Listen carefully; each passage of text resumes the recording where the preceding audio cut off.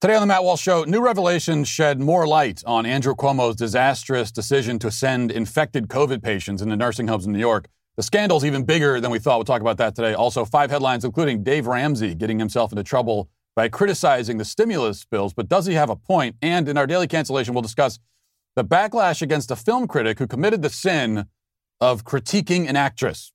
Can't do that as a film critic. Plus, I'll read my YouTube comments and much more today on the Matt Walsh Show.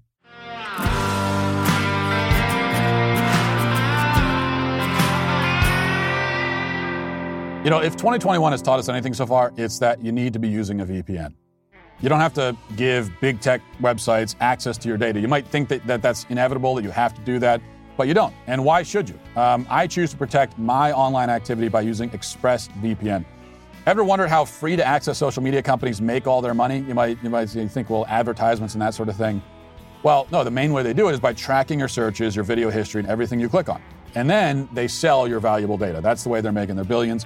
When you use ExpressVPN, you make your online presence anonymous by hiding your IP address, and that makes your activity more difficult to trace and more difficult to sell to advertisers. What's more, ExpressVPN encrypts 100% of your data to protect you from eavesdroppers on your network. And the ExpressVPN app couldn't be easier to use. Here's all you have to do. I'll tell you the whole process. I'll lay it out for you. You tap a button on your phone or computer, and then you're protected. It really is as simple as that. So take back your online privacy with the VPN that I trust at expressvpn.com/Walsh. By visiting my link, you'll get an extra 3 months of ExpressVPN service for free on a 1-year package. Again, that's expressvpn.com/Walsh, expressvpn.com/Walsh to protect your data today. Now, as far as we know, 15,000 people have died from COVID in New York nursing homes. As far as we know. Emphasis on that part of it. The number is already much higher than the previous figure, which it turned out was being underreported by about 50%. We could probably assume that the actual number is higher still. But even pretending that the numbers at this point are accurate, 15,000 is a staggering figure. How did it get so bad? How could so many die, especially when they were already ostensibly isolated in care facilities? Shouldn't that have made them more protected instead of more vulnerable? Well, the how has been coming into sharper focus lately, and some revelations this week especially have helped to reveal the magnitude of this scandal in New York. First, the AP reports, based on records that it obtained, it says, that, quote, more than 9,000 recovering coronavirus patients in New York State were released from hospitals into nursing homes early in the pandemic under a controversial directive that was scrapped amid criticism of accelerated outbreaks. The new number of 9,056 recovering patients sent to hundreds of nursing homes is more than 40% higher than what the state health department previously released. And it raises new questions as to whether a March 25th directive from Governor Andrew Cuomo's administration helped spread sickness and death among residents, a charge the state disputes. Okay, 9,000. That's 9,000 people carrying a deadly virus. A virus known to especially infect and kill the elderly, and carrying it right into nursing homes.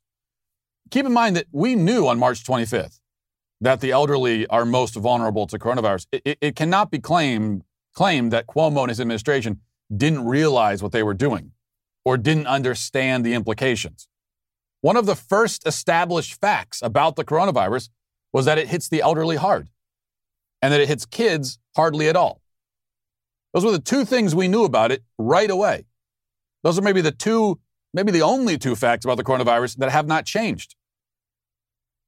And yet leaders like Cuomo responded by shutting down schools and opening up the nursing homes to COVID. Why was this done? I mean, what was the reason? Or at least the stated reason? Well, the AP says this. The Cuomo administration's March 25th directive barred nursing homes from refusing people just because they had COVID-19. It was intended to free up space in hospitals swamped in the early days of the pandemic.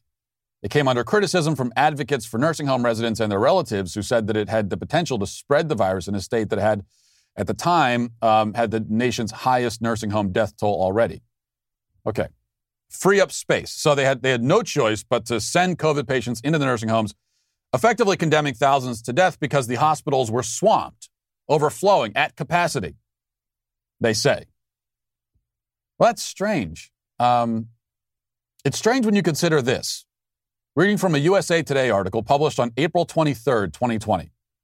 It says the naval hospital ship USNS Comfort is set to leave New York City's harbor after it floated for 3 weeks, mostly empty of patients. Projections about the spread of the coronavirus sent New York State scrambling to increase its hospital bed capacity by more than double its 53,000 limit. The federal government was called in to convert spaces like the Jacob Javits Center in Manhattan into overflow hospitals, but a month after shutdown efforts, that capacity hasn't been stretched to its limits. Comfort and its 1,000 hospital beds sailed into New York late last month, but was under scrutiny for being sparsely used. Of 4 overflow hospitals built in the state, only the Javits Center has taken of patients so far, according to state officials. Okay, that again, April 23rd, 2020. The hospital ship had been in the harbor for 3 weeks at that point. The directive to send COVID patients into nursing homes because of overflowing hospitals was signed on March 25th. So for the entire month of April, just about, patients were sent to nursing homes to free up space while an entire naval ship floated there unused, along with 4 other overflow hospitals that were also barely used. How do you make sense of this? Granted, I don't know all the logistical complications of sending patients into a hospital ship, but whatever they are, whatever extra effort or red tape had to be gone through, whatever it would be, wouldn't you make that effort rather than intentionally introducing the virus into communities of elderly people? So why weren't the ships used? We can only speculate. Here's one speculation that you can't help but wonder about. Did Cuomo choose to send the patients into nursing homes rather than onto the ships because he didn't want to have to say that Trump was helping? Was this all about making sure that Trump didn't get credit? You can't help but wonder. Did 15,000 elderly people die in order to protect Cuomo's political ego? Now, this possibility becomes even more prominent when you consider another big revelation this week. This is from the New York Post. This is what they report. Governor Andrew Cuomo's top aide privately apologized to Democratic lawmakers for withholding the state's nursing home death toll from COVID-19, telling them, quote, "We froze out of fear that the true numbers would be used against us by federal prosecutors." The stunning admission of a cover-up was made by Secretary to the Governor Melissa DeRosa during a video conference call with state Democratic leaders in which she said the Cuomo administration had rebuffed a legislative request for the tally in August because, quote, "right around the same time, President Donald Trump turns this into a giant political football," according to an audio recording of the 2-hour-plus meeting. She continues, "He starts tweeting that we killed everybody in nursing homes," DeRosa said. "He starts going after New Jersey Governor Phil Murphy, starts going after California Governor Newsom, starts going after Gretchen Whitmer." And the Post report continues, "In addition to attacking Cuomo's fellow Democratic governors," DeRosa said, "Trump directs the Department of Justice to do an investigation into us, and basically we froze."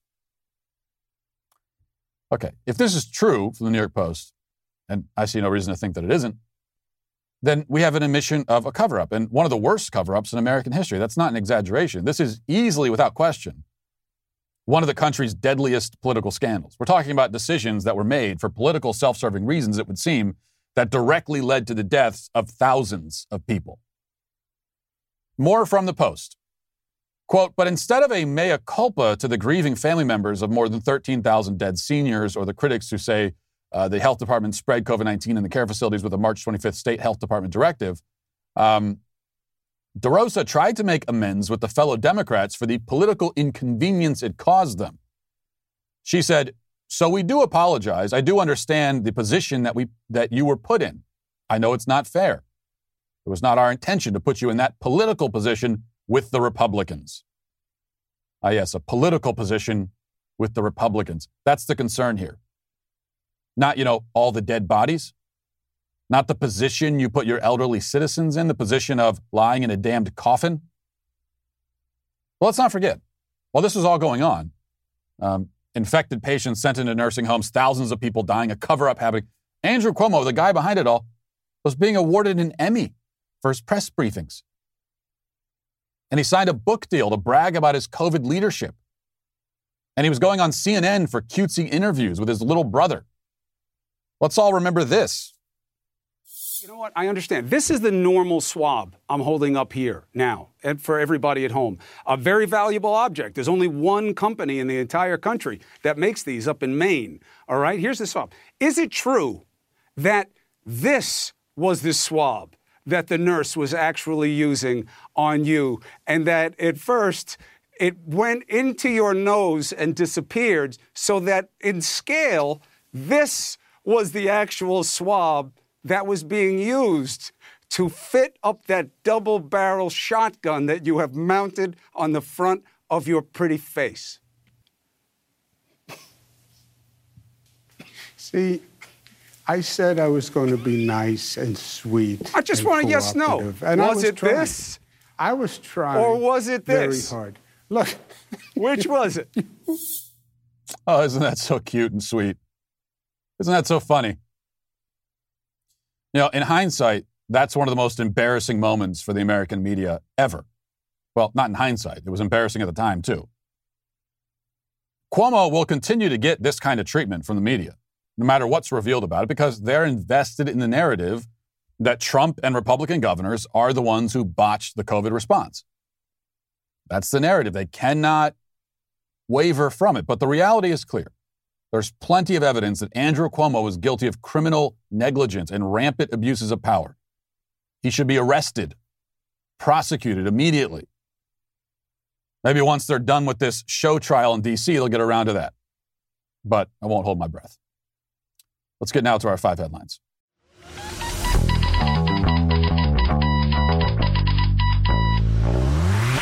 I think maybe we can agree that there is no benefit, no real silver lining to having acne. It's not anything anybody wants. We can't agree on much in society these days. This is one fact we can all unite around. You don't like having acne, and that's why you've got to try Proactiv. Proactiv combines gentle skincare paired with the best acne treatment for your skin. Proactiv has 3 different systems designed for your skin type. No matter your type of breakout, Proactiv combines gentle skincare paired with the best acne treatment for you. And they got the 3 systems that I mentioned. They've got Proactiv MD Advanced. That's prescription strength for stubborn breakouts. They've also got Proactiv Plus Gentle, which is for more gentle sort of skin types. And Proactiv Solution Original, that's the original system. It's suitable for all skin types. That's, if you don't know which one to grab, you just grab that one and you go from there. With clinically proven ingredients and tested by dermatologists, you get a simple 3-step system designed for you, and you can subscribe to consistently clear skin. And that way you can clear up this problem. You don't have to live with it. Right now is a great time to try Proactiv. For our podcast listeners, you can get a special offer available by going to proactiv.com/Walsh. Proactiv subscribers will receive the Hydrating Duo as a free gift. That includes 4 hydrogel masks and the green tea moisturizer. You also get free shipping. Again, visit proactiv.com/Walsh to take advantage of this special offer now. That's proactiv.com/Walsh and subscribe to Clear Skin. I just have to say, this is something I almost talked about for the daily cancellation, but then something else came along that annoyed me more, and so I'm doing that instead. But this is something that has plagued me for my whole life. And it happened to me again this morning when I was coming in. I was stopping at the gas station. The only thing worse than someone who doesn't hold the door for you when you're walking into a building right behind them is when somebody holds the door for you when you're too far away. Now, I was at the gas station. I was practically just getting out of my car. I was like 25 paces away. And this guy looks back, sees that I'm heading towards the door, and holds it for me. And I tried to give him the wave and say, no, it's fine. Go ahead. Just keep going. And he gives me the wave. Oh, I'll stand here. And so now it's just that awkward walk where I have to do that sort of half jog walk to get to the door faster than I otherwise would have. All for the sake of me not having to just do this and open it myself. I'm perfectly capable of doing that. You can just keep going. So that is a lot worse. And here's the mistake people make, and this is just the tip I'm going to give you. Walking inside a building, it's a very complicated procedure, but here's what you want to do. Because if you're walking into the building and then you look back, you do the check to make sure there's no one coming in behind you. If you catch eye contact with someone coming in behind you, now you feel like you have to hold it for them, right? And even if they're 20 paces away. So make sure when you look back, your eyes are looking down, so you'll catch just their feet. And then you can make a judgment of how many paces. If it's more than 10 paces, you just keep going, let them open the door for themselves. That's it. Okay. And at the end of the day, if they have to open the door for themselves, it's not a big deal. Always err on the side of being too rude than too polite. That's my tip. That's my etiquette tip. Take it or leave it. You probably want to leave it. Okay, speaking of Andrew Cuomo, he and him embarrassing himself. I also want to play this for you. Number one, he shared a PSA yesterday from something called Hip Hop Public Health. I don't know what that is. I don't know why it is, but it is. And, well, here it is. I got the vaccine, you got the vaccine, they got the vaccine, we got the vaccine. We can get back to normal, let me inform you, let's all get the vaccine. It's about community immunity. I'm talking unity for you and me. If Doc says it's good, then trust me, it's good. Now let's all get the vaccine. Alright, there is none higher. DMC, I will inspire. Time for us to trust and not debate. The vaccine, believe it's safe to take. 9 out of 10 people won't get sick. That's 90% effective and legit. This COVID thing is real and it will find you. It's killing our people. Let me remind you. Back in the days, there was polio, smallpox. Back in the days, measles and mumps, man. Back in the days, okay. Because of the vaccine. We can cut that off. Say we've seen about enough of that. That's going to be really effective messaging to the teens in 1988. So if there's any teenagers in 1988, hanging around, a Back to the Future type of situation, I think they're going to be that's something that they're going to be really interested in. It is just so insulting, though, because of course, in reality, they call this Hip Hop Public Health. That's the organization. This is obviously meant. It's supposed to speak to the black community, and it's just so insulting. Anytime you get these efforts by the left or by the government with messaging for a certain community, one community or another, it's always insulting. If you want people to get vaccinated, whether they're white, black, or otherwise, just say so. Give the info. We don't need the rap. We don't need Run DMC of all things. Just give the information. I think someone, regardless of their race or ethnicity, that's probably all they're really looking for, I would assume. And information's actually important. Not in the form of a rap, but here are the facts about the vaccine. Because people have questions about it. It's okay to have questions. If you're asking millions of people to inject something into their body, perfectly rational for them to have questions. So maybe just present that information in a way that is easy to understand. Okay.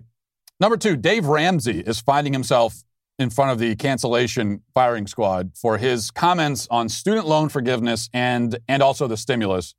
And he was trending yesterday because people were very upset about this. And let's take a listen to his offensive remarks, and we'll decide if they really are all that offensive.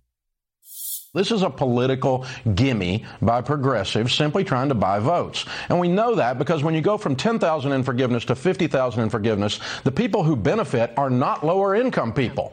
The vast majority of people that have an average income or less have less than $10,000 in student loan debt. Mm-hmm. The vast majority of people who would be blessed by moving it from 10 to 50 are high income earners. So again, this is all political rhetoric. It's not Dave, reality. You come from an interesting perspective. You talk to Americans across the country every day on your radio program.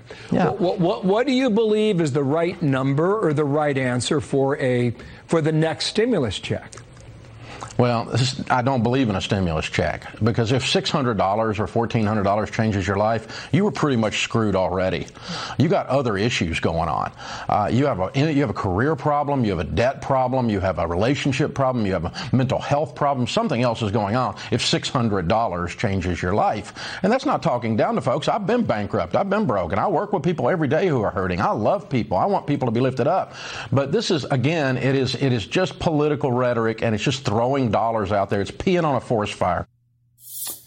Okay, so that's what people are crying about, which, first of all, agree or disagree, just the crying about it, give me a break. You're talking down, you're being, just shut up. You're not actually offended by that, so stop it. We'll get to a point where people can just express their opinion, their point of view. It's a valid point of view, in fact. Now, I'm in favor of the stimulus, as I've said a million times, because just really on principle more than anything else, that the government has told people they can't go to work and has shut down entire industries and thousands of businesses have gone under because of the government. And so they owe it. They owe it. If the government has told you can't go to work, or if they've destroyed your business, they owe you money. And so it's not an entitlement. Now, unlike student loan forgiveness, which was what he was first talking about there, now that is like an entitlement. An entitlement in the sense, in the way that word has been used historically in this country, which is that when we talk about entitlements, usually we're talking about people getting money that they're not actually entitled to. So with a stimulus, the irony is that actually, in another sense, in a very literal sense, that is an entitlement because you are actually, in this case, entitled to it. So that all gets very confusing. But as far as the stimulus goes, this is the government's fault for shutting down the economy, and they owe it. So that's my take on it. However, it's also true that $600 or $1,200 or $2,000, that's not going to solve anybody's problem. If you've been bankrupted or your business has been destroyed by the lockdowns, then $600, even $2,000, that's not even a Band-Aid. So it is a question. How many people in the country right now are in a position because of the lockdowns where they're really hurting, but what all they need is $1,200, and $1,200 is gonna solve everything? Does anyone fall into that category? I think there are a lot of people who've done okay through the lockdown because their industry wasn't that affected by it. That's the case, by the way, for the media, of which I am in the media. So there's a lot of people that are doing fine, or they're in another industry where they could work from home. It's a lot of people, and they don't need the money. They shouldn't get anything. A lot of them will get money, but they shouldn't because they don't need it. If you have been working through the pandemic and have not taken a big hit in your paycheck, you should get $0. Why should you get anything? I think many of us have been in the situation, maybe especially recently, where you just feel like you can't get ahead of your finances. It's not a fun situation to be in. If you've ever felt like no matter how hard you work, you just can't seem to get ahead. If you look back the past few years and you feel like you never have enough money in the bank, or you only have enough to pay your bills, and so you put it in, it's like putting it into a sieve and it just drains right out again. That's not really the American dream, is it? That's not what we're all hoping for. Times are tough right now, and a lot of people have racked up all sorts of debt, whether it's credit cards, consolidation loans, store cards, even those payday loans that have a high interest rate over 100%. Life's been tough, but the good news is Turbo Debt is here to help. Turbo Debt is the solution to these problems. Banks want to keep you in debt. That's the fact. They only make money when you pay interest, and so they have an interest in you having to pay it. Almost 70% of Americans die with credit card debt and no money in the bank. You don't want to be one of those.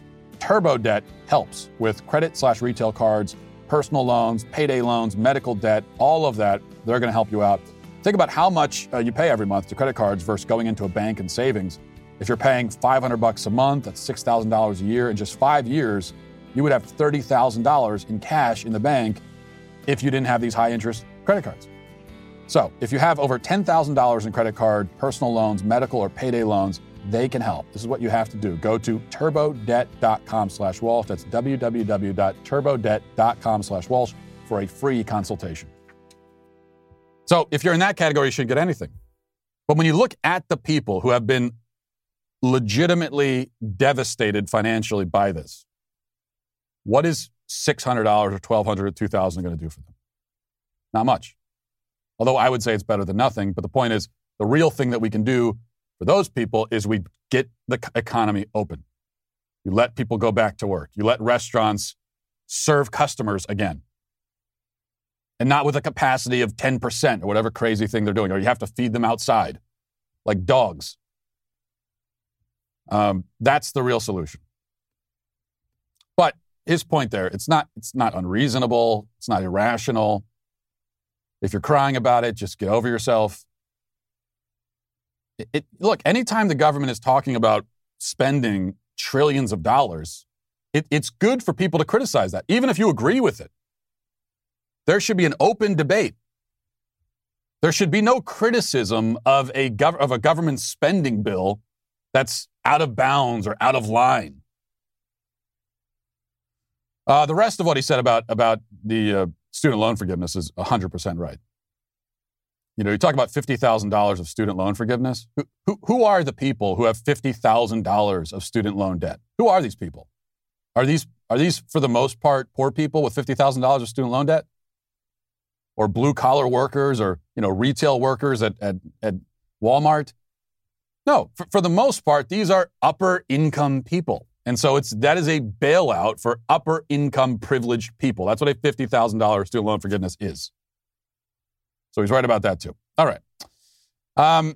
Number 3, I want to play this for you. Ron DeSantis proving why he's our 2024 candidate. Let's play this. The media is worried about that, obviously. You guys really love that. You don't care as much if it's a, quote, peaceful protest, and then it's fine.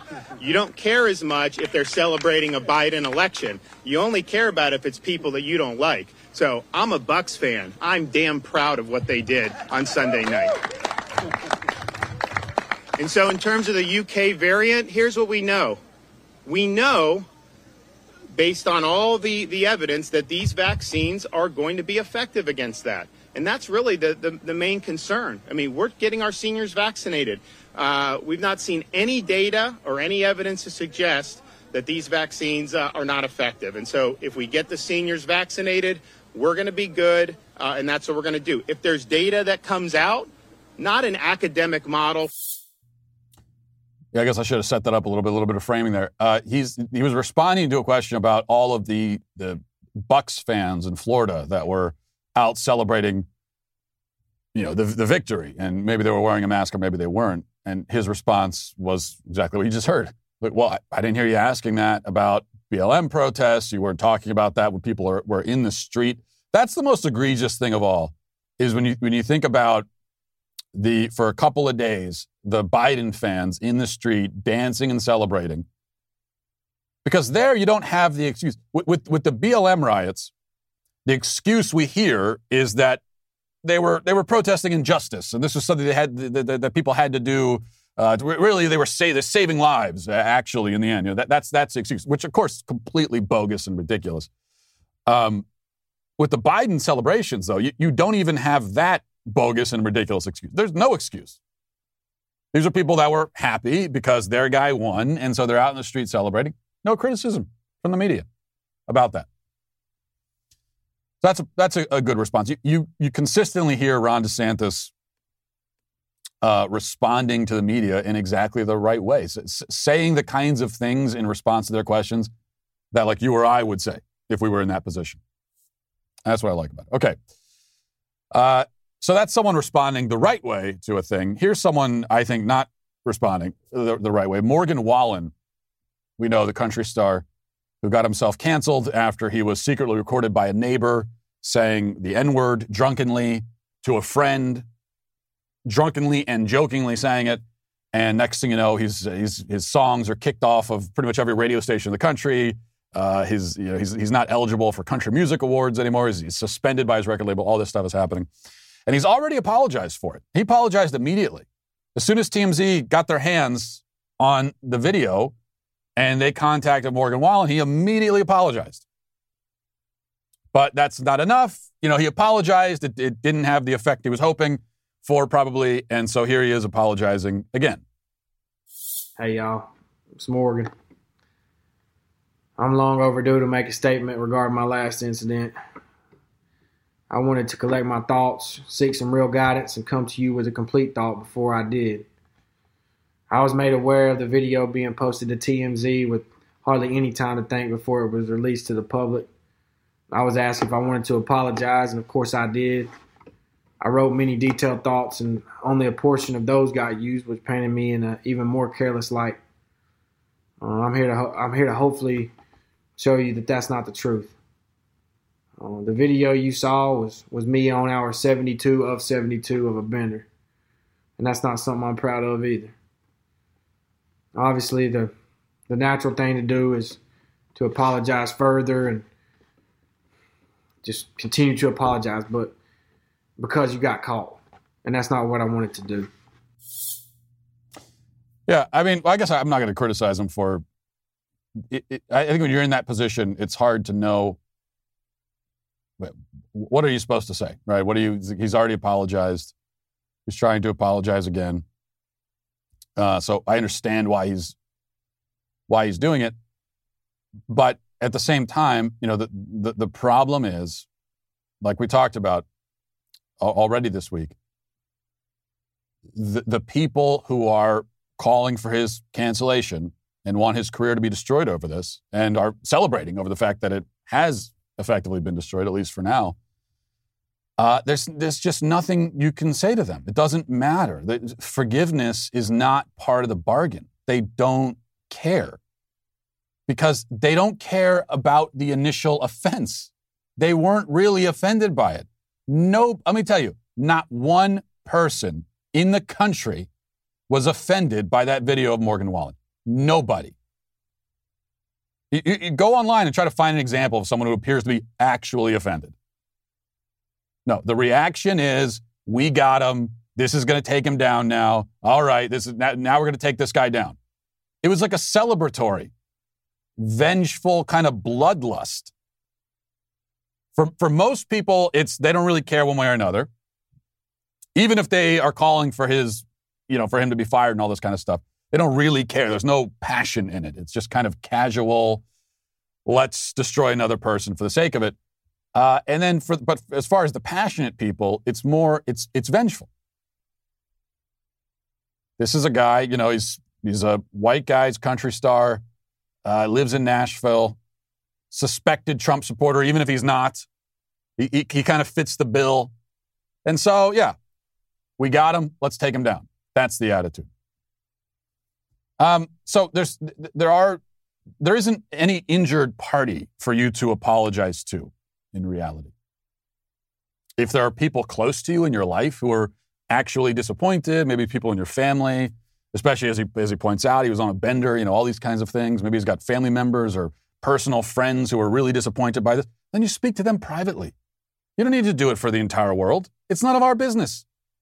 It's not everybody in the public. We don't know Morgan Wallen. We were not involved in this. We're not injured by it. If there actually is anyone in his life who he feels he needs to, then you speak to them. Maybe he's already done that. That's enough. The apology does not need to be put on display for everyone.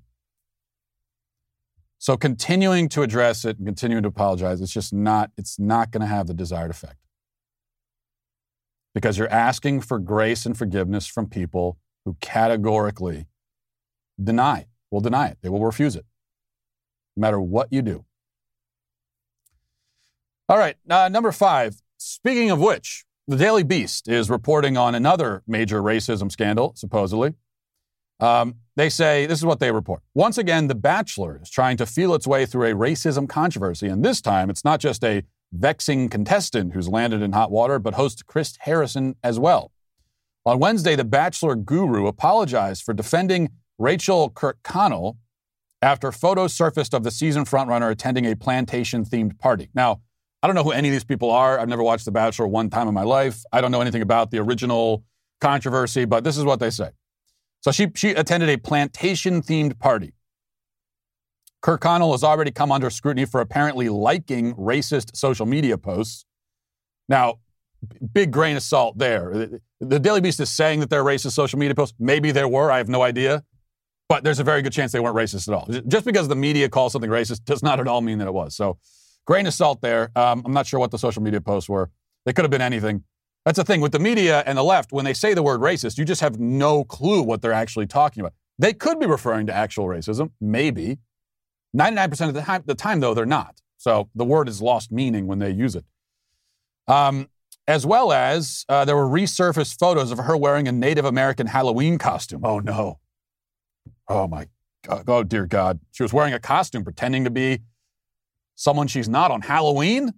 That's not the time for that. These posts are only more troubling given that she's competing for the heart of Matt James, the franchise's first black bachelor in nearly 2 decades on the air. Well, why is that troubling? Matt James, maybe let him make decisions for himself? Why is it troubling to you? Maybe you let Matt James decide if he cares about the Native American costume or whatever. Why would you be troubled? During a recent conversation with Rachel Lindsay, the first black bachelorette on Extra, Harrison seemed bent on convincing the Bachelor alum that really fans have been too hard on Kurt Connell. And so that's it. That's what the host now is in trouble for. The host, Chris Harrison.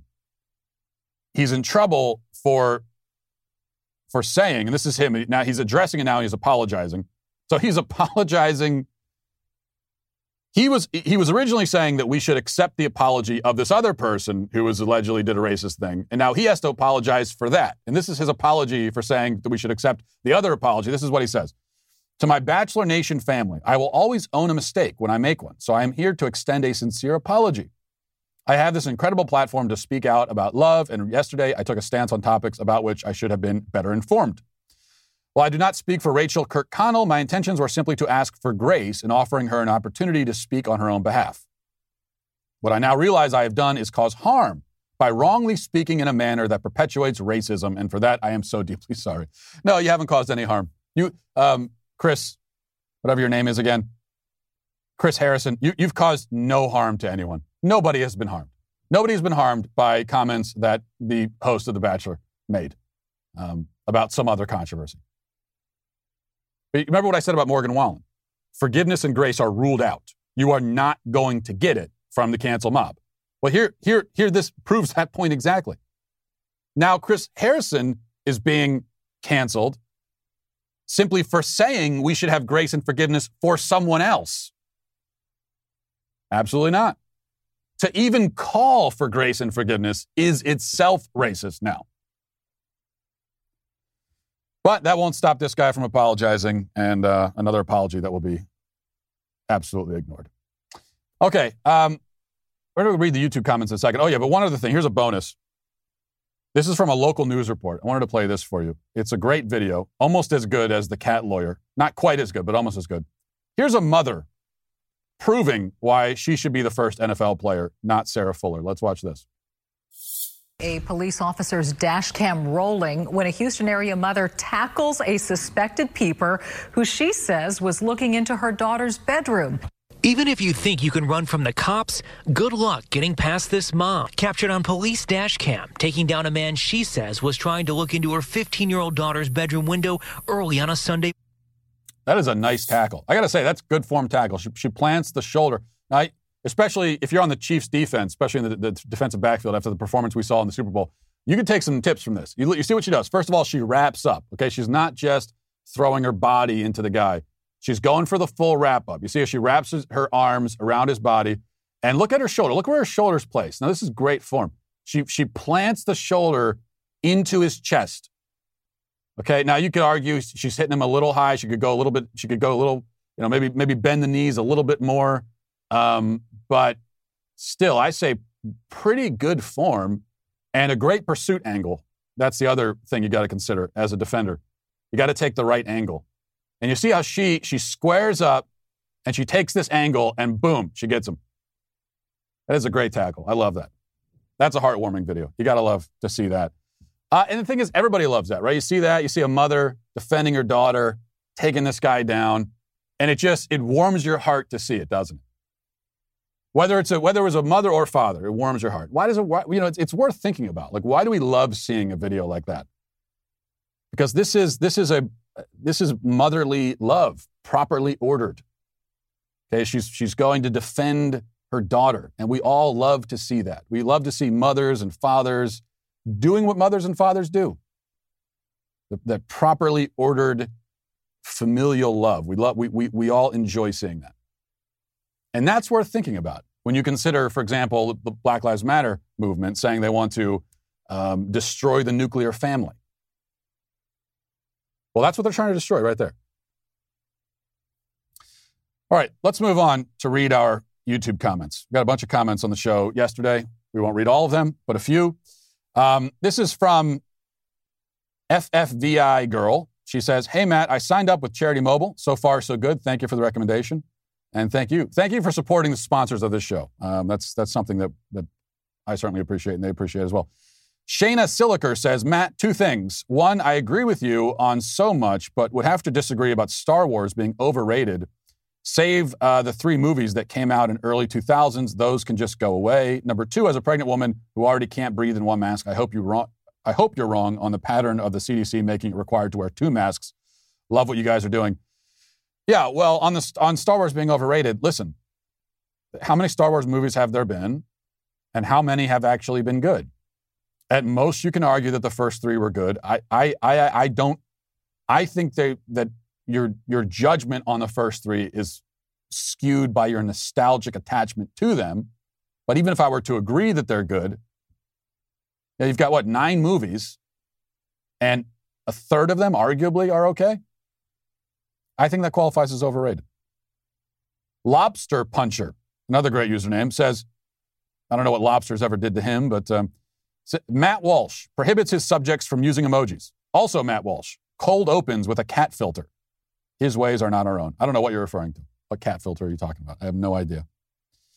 Aaron Hamner says, the left wants strong, beautiful, intelligent, and courageous women unless they disagree with their views. What a petty group of fascists. That's exactly right. They want women to be strong and independent, girl power, all of that, until the moment comes when a woman expresses a viewpoint that they disagree with, in which case, destroy her. That's the way that we know, of course, that's how it always works. Bill Berger says, Matt, a guy in a stairwell this morning screamed at me to maintain a 6 feet distance as I came closer to him and while he was climbing up towards me. A stairwell in a public building. We both had masks on. And I said to him and laughed that it would be coming to that at some point. If it could happen, it will. He screamed at me after I passed him, going, down the stairwell, 6 feet distancing, you jackass. I hope you get COVID. The wheels are not coming off, America. They've been off for a long time. I hope you get... Yeah, it is funny how quickly the very paranoid people, pro-maskers, it's funny how quickly they go from, I'm wearing a mask to protect you, to protect you. They go from that to, if you don't wear a mask, I hope you die. They go from, I'm trying to protect you to, I hope you die in 1 second flat. Which should tell you something about the pro-mask message.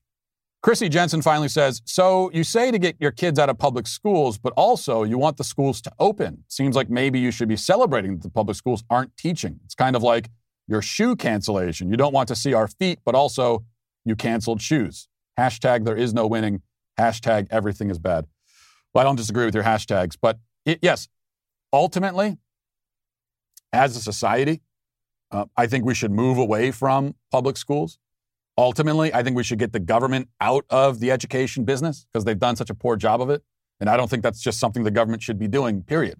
I don't think that's something we should rely on the government to do. So that's ultimately. And I've been saying that for years. But that's a gradual change you have to make as a society. You can't do it all at once because then disaster unfolds. It's not fair to the families. It's not fair to the kids. And the other important thing is, if we're getting rid of the government school system, you got to replace it with something. I never said there should be no education. And what's happening now is that we have effectively suspended the government school education for a year and replaced it with nothing for a lot of these kids. Because Zoom class is nothing. It amounts to nothing. So rather than kids being educated in the public school system, they're just not being educated at all. And on top of having no other social interaction, not being around their friends, being isolated and all these things. So yes, while I think that society should move that way, this is not the way to do it. And besides, whatever my opinions are of the public school system, the fact that I'm a homeschool advocate, that doesn't change the fact that the teachers who are refusing to go to work and do their job are despicable and should be called out for it. All right, let's get to our daily cancellation. One thing you hear from business owners is that HR issues, when you're starting a business or you have a business, HR issues are the issues that can really kill you. Wrongful termination suits, minimum wage requirements, labor regulations, and HR manager salaries aren't cheap either. We're talking about an average of $70,000 a year.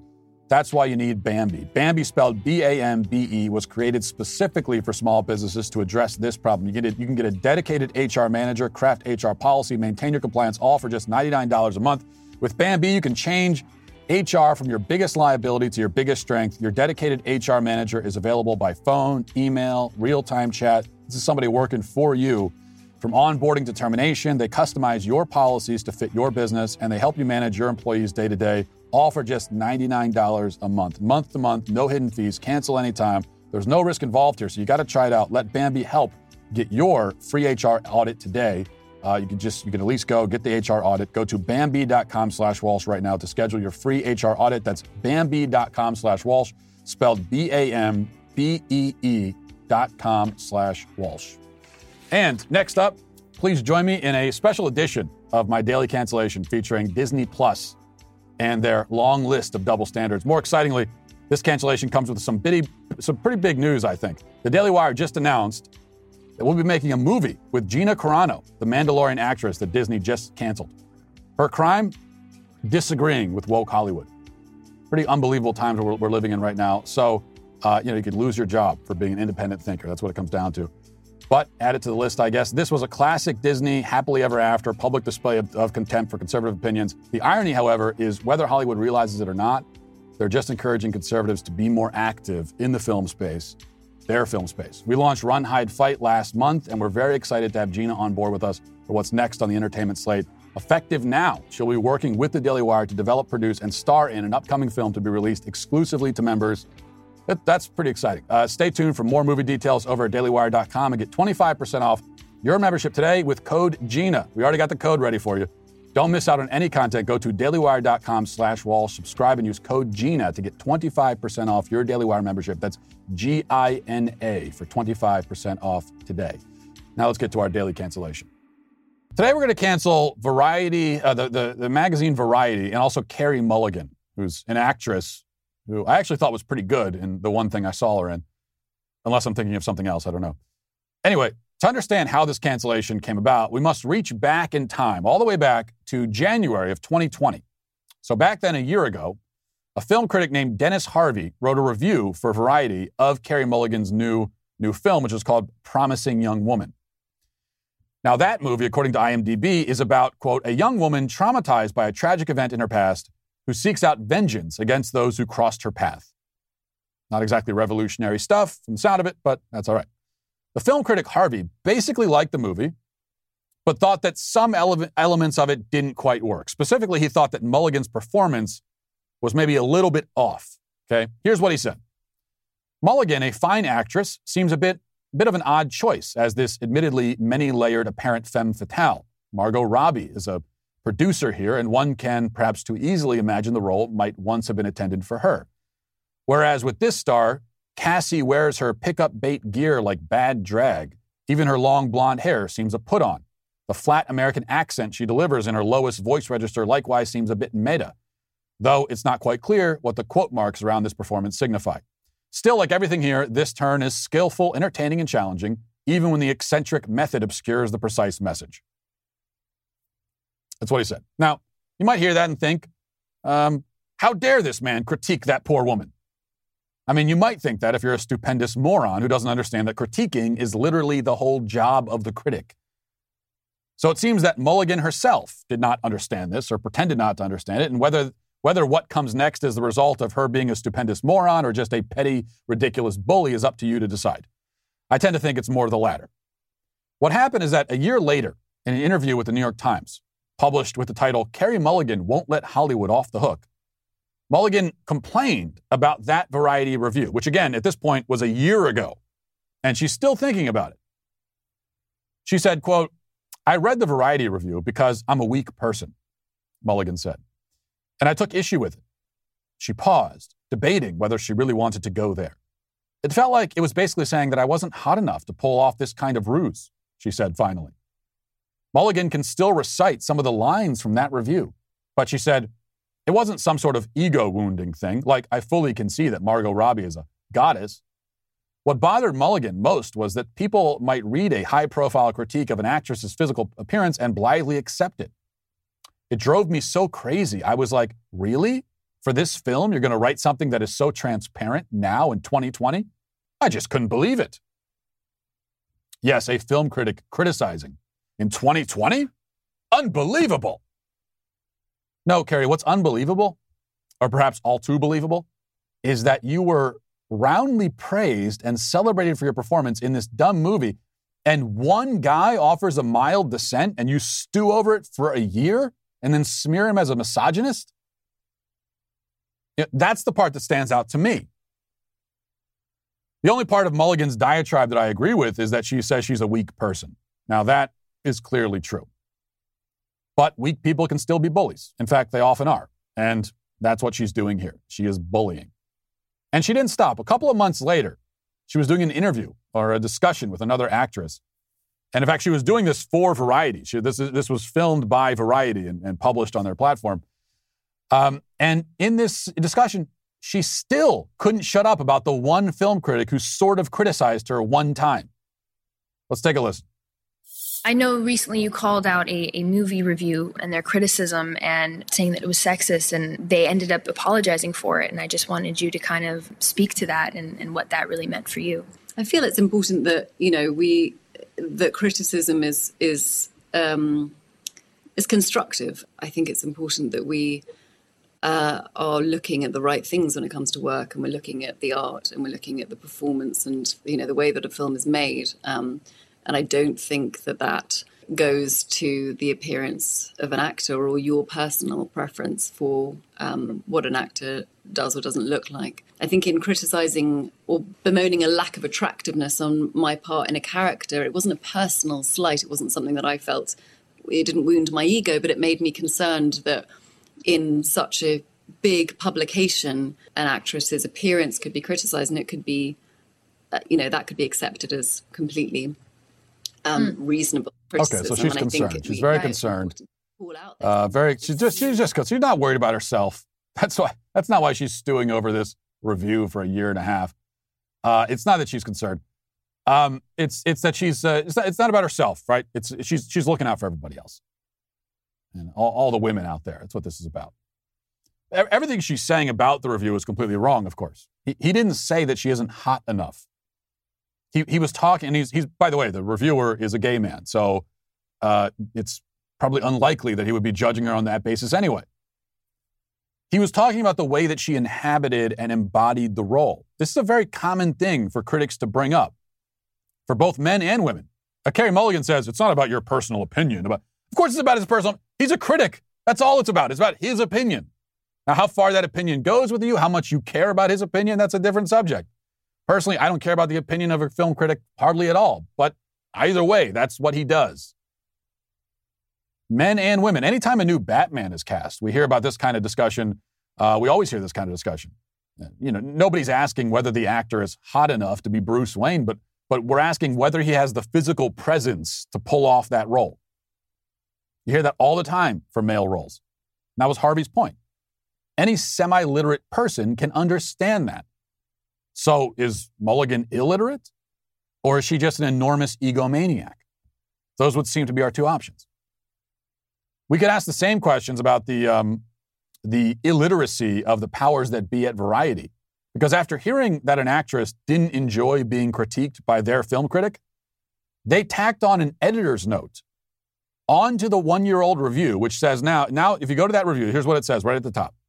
Editor's note. Variety sincerely apologizes to Carey Mulligan and regrets the insensitive language and insinuation in our review of Promising Young Woman that minimized her daring performance.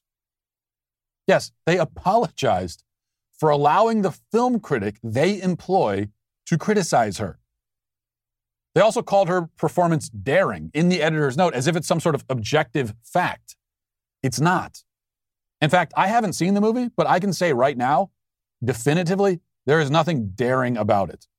An actress playing a woman seeking vengeance in a performance that received near universal praise is not daring.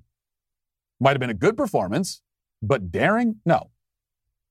An ABC News reviewer, being a good boy and saying only what he's allowed to say, called the movie, quote, a diabolically funny takedown of toxic masculinity.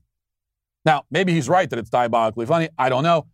I haven't seen it, but what I can say for sure is that there is nothing at all even a bit daring about a Hollywood film trying to take down toxic masculinity. That's not daring.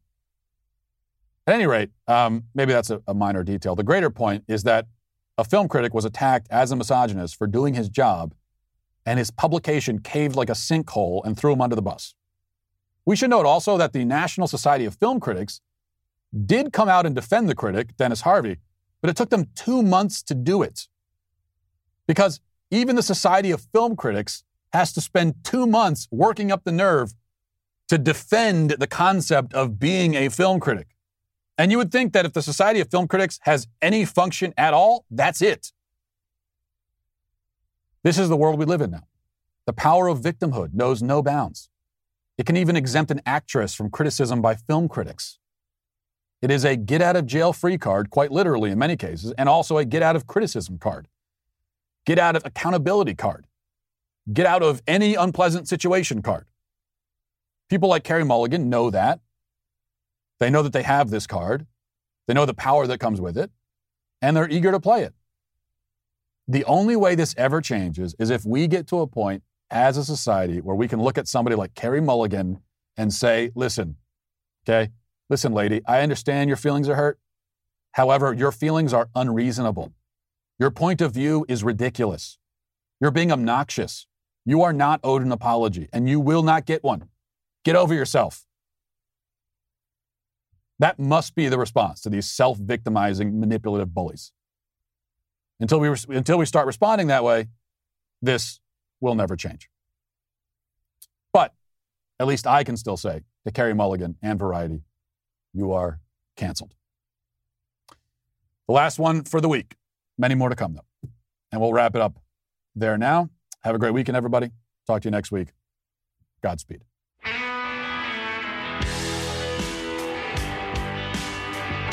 Well, if you enjoyed this episode, don't forget to subscribe. And if you want to help spread the word, please give us a 5-star review. Also, tell your friends to subscribe as well. We're available on Apple Podcasts, Spotify, wherever you listen to podcasts. We're there. Also, be sure to check out the other Daily Wire podcasts, including The Ben Shapiro Show, Michael Knowles Show, The Andrew Klavan Show. Thanks for listening. The Matt Walsh Show is produced by Sean Hampton, executive producer Jeremy Boring. Our supervising producers are Mathis Glover and Robert Sterling. Our technical director is Austin Stevens.